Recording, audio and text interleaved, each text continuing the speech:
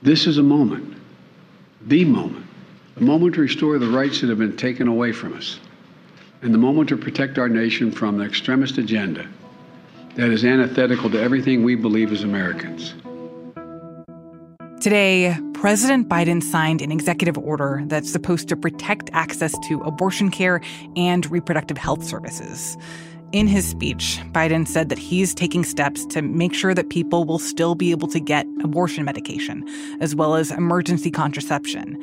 And he's directing the government to offer legal support to people seeking or providing abortions. I'm asking the Justice Department that, much like they did in the civil rights era, to do something, do everything in their power to protect these women seeking to invoke their rights.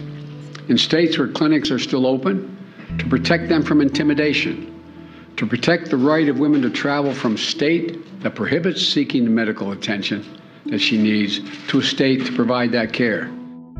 These measures are aimed at helping people who already face obstacles to getting an abortion. But they're also a defense against new laws that are expected to come in anti-abortion states.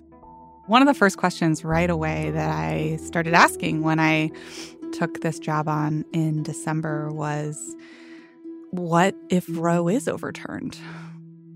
What then? Caroline Kitchener covers abortion for The Post.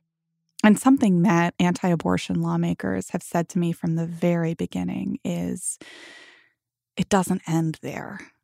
They believe that abortion is murder, and they're not okay with abortion and, in their minds, murder being legal in half the states. It needs to be banned everywhere. And they are not going to stop until it is. And there's been a lot of discussion about a national abortion ban. That's sort of one avenue. But another avenue is trying to restrict people from leaving anti-abortion states and going to more abortion-friendly states for care.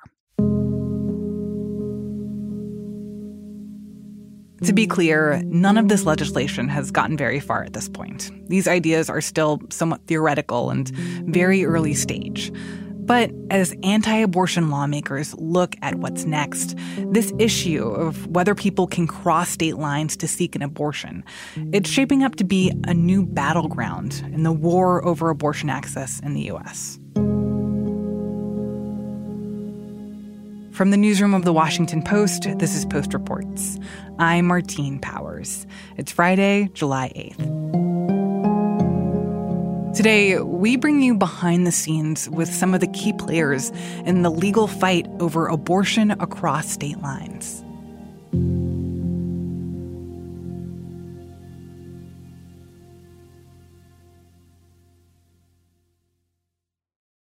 The way that a lot of lawmakers are approaching this is similar to the abortion law in Texas, SB 8.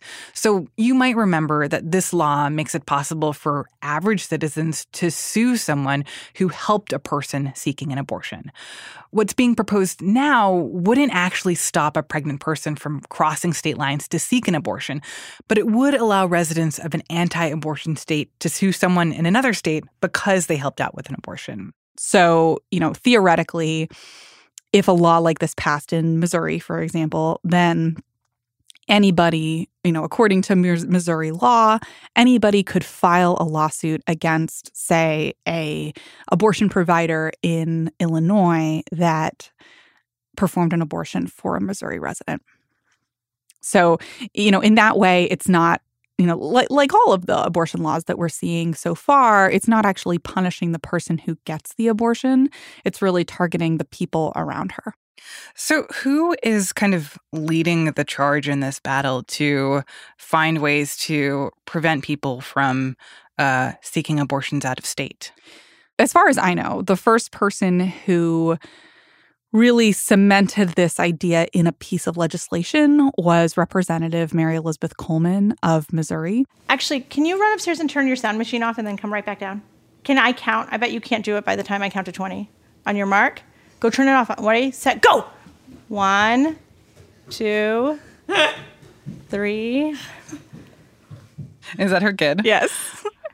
Is this real? She's a very adorable family. There's 6 of them. 7, Representative Mary Elizabeth Coleman joined the Missouri legislature in 2019, and right off the bat, I believe firmly that no matter what age you are, that if you are a woman, if you are a man, your life has value. You have inherent dignity. She was instrumental in drafting and passing, what many I think would say was the most significant anti-abortion legislation to come out of Missouri in decades.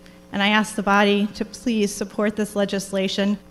And that piece of legislation almost ended abortions in Missouri. That's something that I think a lot of people didn't know, is that before Roe was overturned, there were only a handful of abortions taking place in Missouri every month. And that was, mostly because of this law that she was instrumental in passing.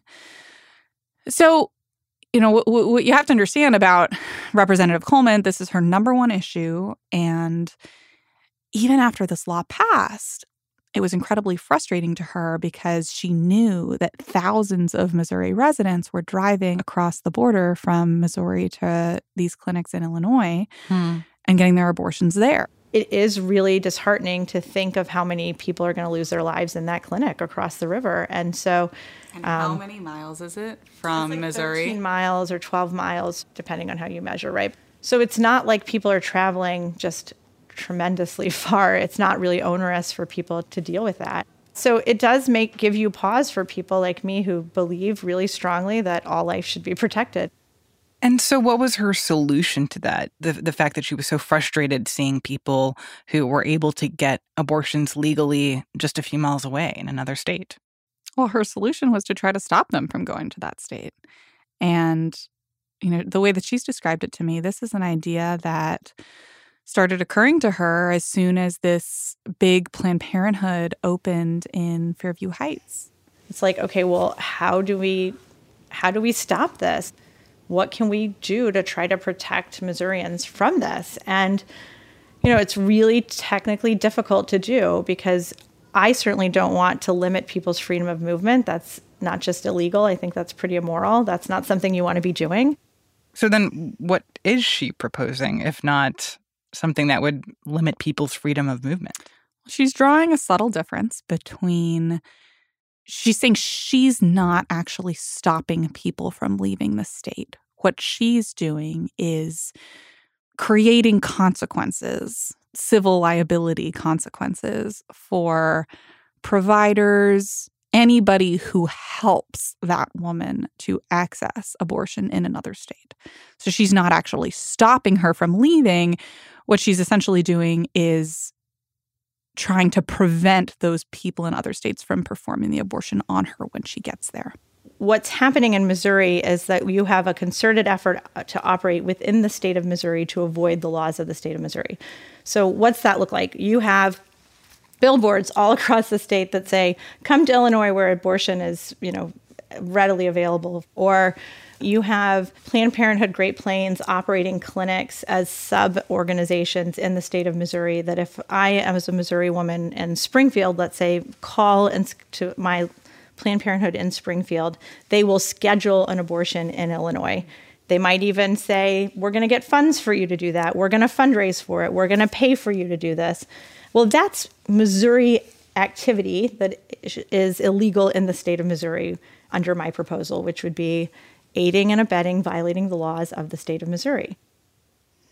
I'll be honest and say I still think I don't really understand what this law would do. Mm-hmm. So with this law, would you only be able to sue people in Missouri, or would you also be able to sue people in Illinois? Or yeah, that's a great question. Hypothetically, yeah, you could sue people in Illinois. You could sue, if we're talking about Missouri, the Missouri-Illinois border, you could sue anybody who helps in any way to facilitate an abortion on a Missouri resident, wherever that person might be. If they are in Missouri, if they're in Illinois, if they're in Kansas, wherever. So as long as the person receiving the abortion is a Missouri resident. Yes. So it's anyone who's related to helping that person get an abortion outside of the state. Exactly. Whether or not they live in Missouri or whether or not they live someplace else. Exactly. All those people are fair game. Well, that's the thing. It's incredibly difficult to understand what conduct would be encompassed So on one side of this, you have Representative Mary Elizabeth Coleman in Missouri. And on the other side, you have Representative Matt Blumenthal of Connecticut. But ultimately, it could apply to almost anyone who provides any meaningful assistance to someone trying to obtain what is in the destination state a safe legal abortion. And that includes perhaps even the Uber driver, but certainly the doctors or nurses or other providers who assist in the care, the facility that is the location for it, residents of the destination state who may house the person or provide them with some sort of financial assistance. The efforts to impose liability on these sorts of people are really extreme and aggressive. And that's why laws like ours are so necessary.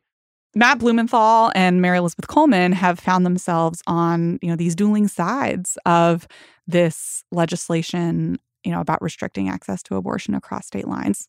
Representative Blumenthal, he's the oldest son of Senator Blumenthal of Connecticut. He is a young lawyer and has drafted legislation to try to combat the exact laws that, Mary Elizabeth Coleman is suggesting. Is this, I think this is probably like the central question here and a question that's being argued, but is this constitutional?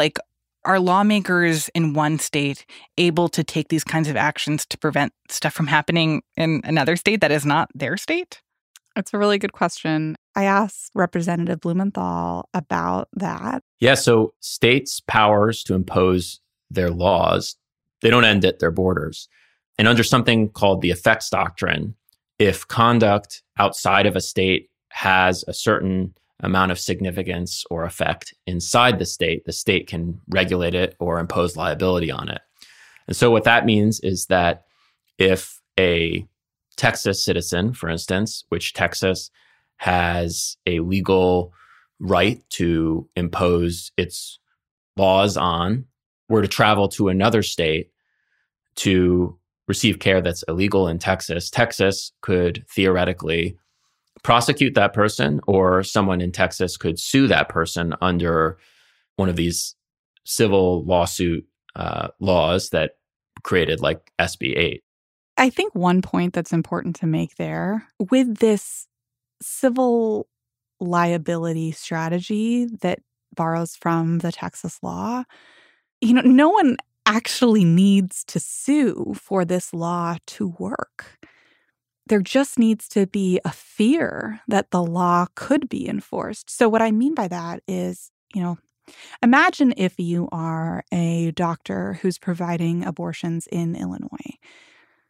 If there's a law like this on the books, you might be so afraid that you would be sued that you would not even attempt to do that abortion. You wouldn't need to wait for somebody to sue you. It's that looming threat of the lawsuit that could be extremely effective. I'm also curious, what is the historical precedent for this? Are there other cases where there have been these kinds of battles of some states trying to figure out legal ways to prevent people from doing something that they don't want to have happen in other states? I actually asked that question to Representative Blumenthal, who brought up the Fugitive Slave Act. So this situation is not unprecedented in our history, but it calls back to some of the darkest times in our country, specifically the antebellum period after the Fugitive Slave Law of 1850 was passed. During that period, northern states like Connecticut passed what were called personal liberty laws, which were essentially very similar to what we're doing today, intended to obstruct and otherwise prevent people from essentially kidnapping Black Americans within our state's borders and returning them to slave states. We could end up in a similar legal situation to that period where states were essentially at legal war with each other, where there was constant litigation of great complexity between states and the federal government, between individuals and both states and the federal government.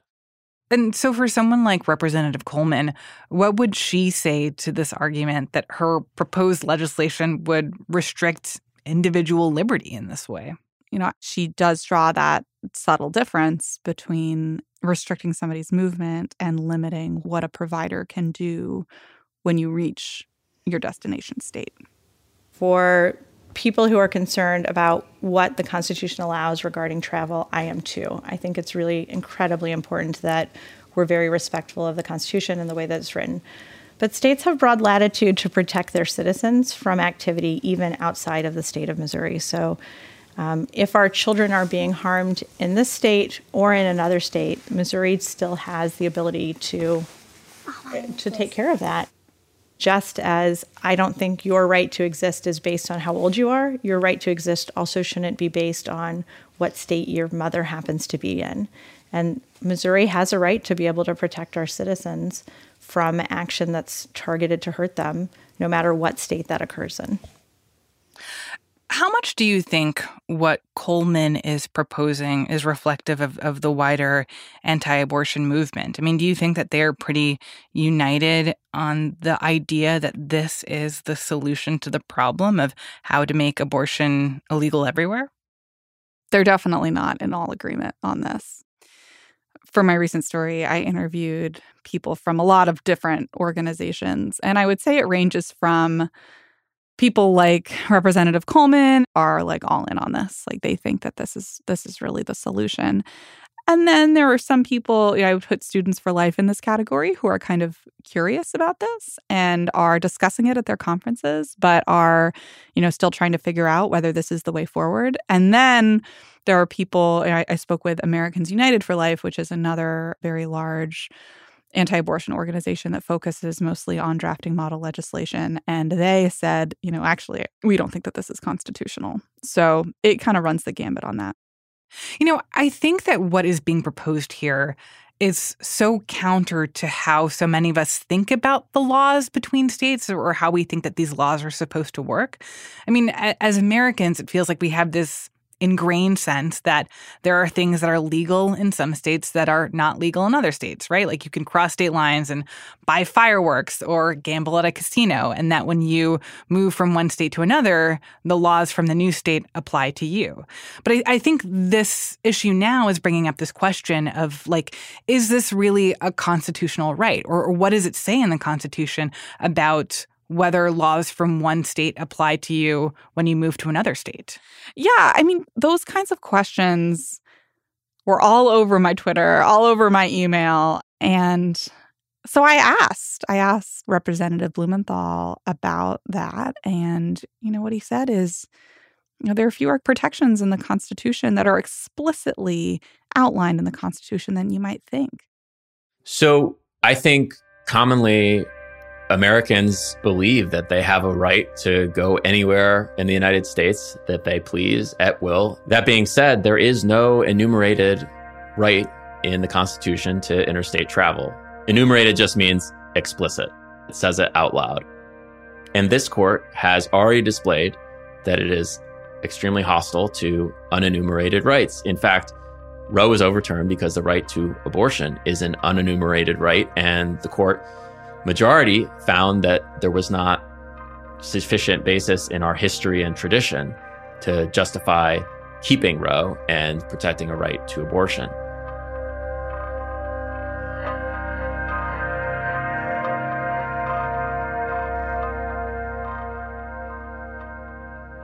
After the break, we talk about how this battle between states could get very legally complicated. We'll be right back.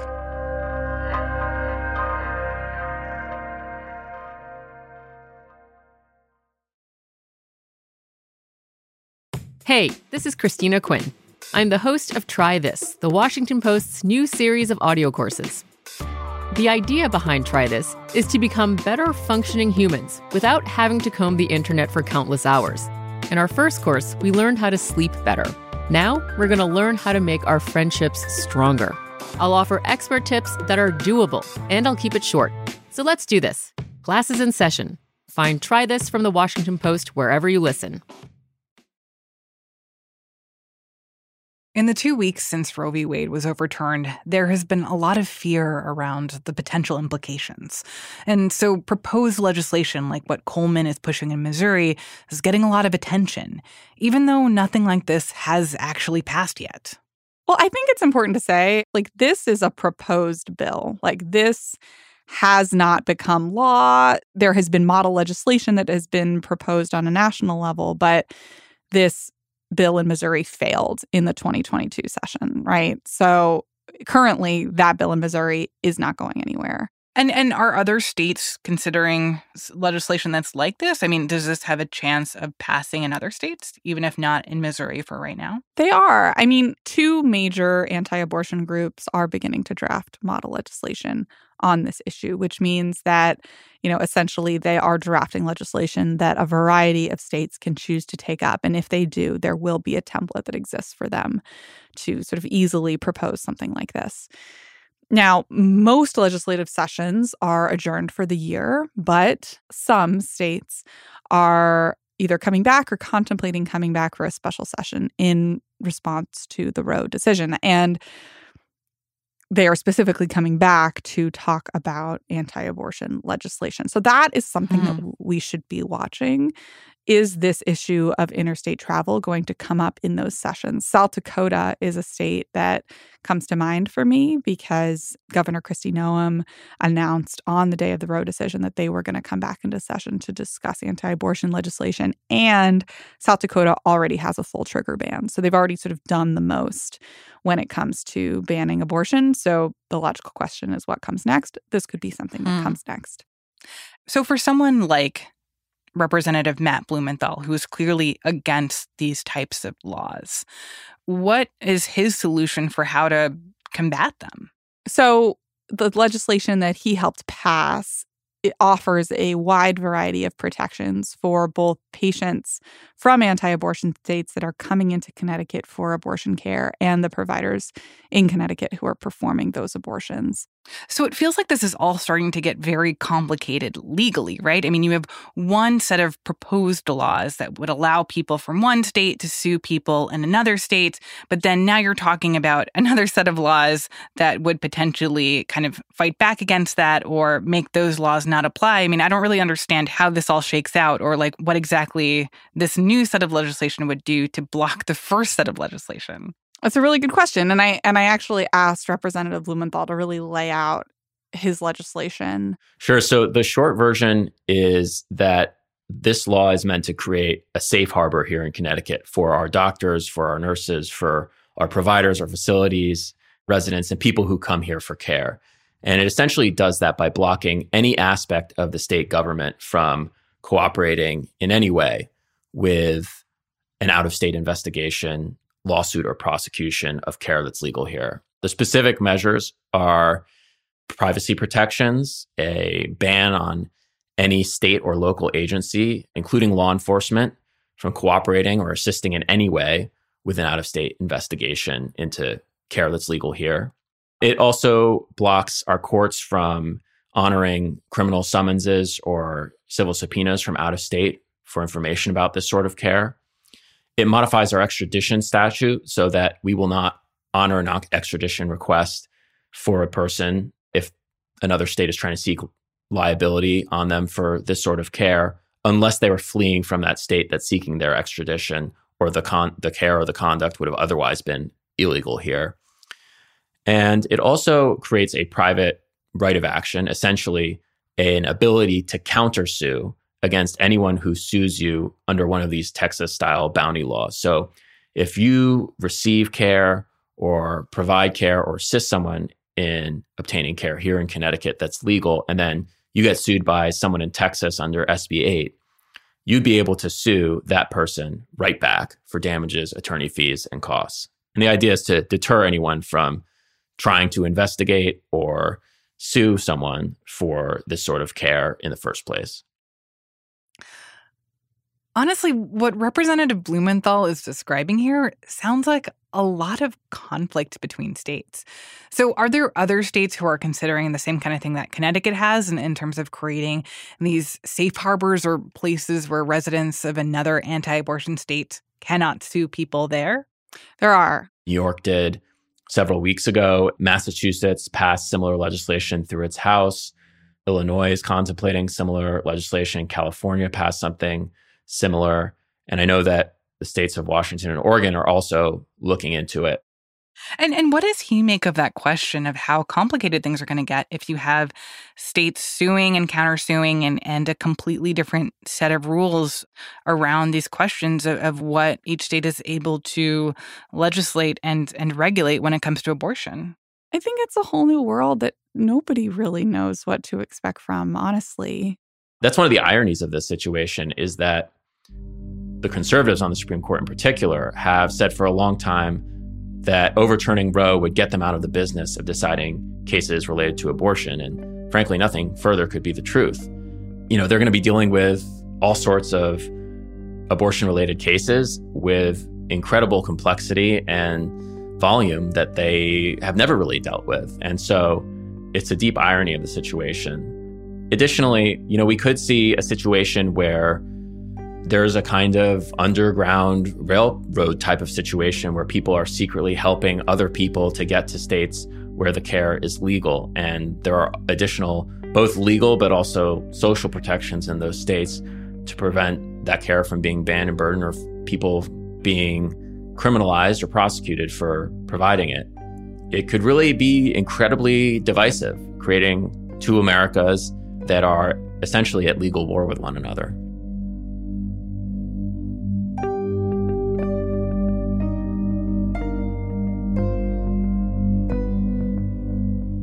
Matt Blumenthal is a state representative in Connecticut. Mary Elizabeth Coleman is a state representative in Missouri. Caroline Kitchener covers abortion for The Post. This story was produced and mixed by our senior producer, Ted Muldoon, with editing from Peter Walston, Maggie Penman, and Rena Flores. That's it for Post Reports. Thanks for listening. Our executive producer is Maggie Penman. Our supervising senior producer is Rena Flores. Our senior producer is Ted Muldoon. Our editor is Alexis Diao. Arjun Singh, Charla Freeland, Jordan Murray Smith, Ariel Plotnick, and Rennie Svirnovsky are producers. Sabby Robinson and Emma Talkoff are assistant producers. Sean Carter is our engineer. Our intern is Natalie Bettendorf. The Post director of audio is Renita Jablonski. I'm Martine Powers. We'll be back on Monday with more stories from the Washington Post.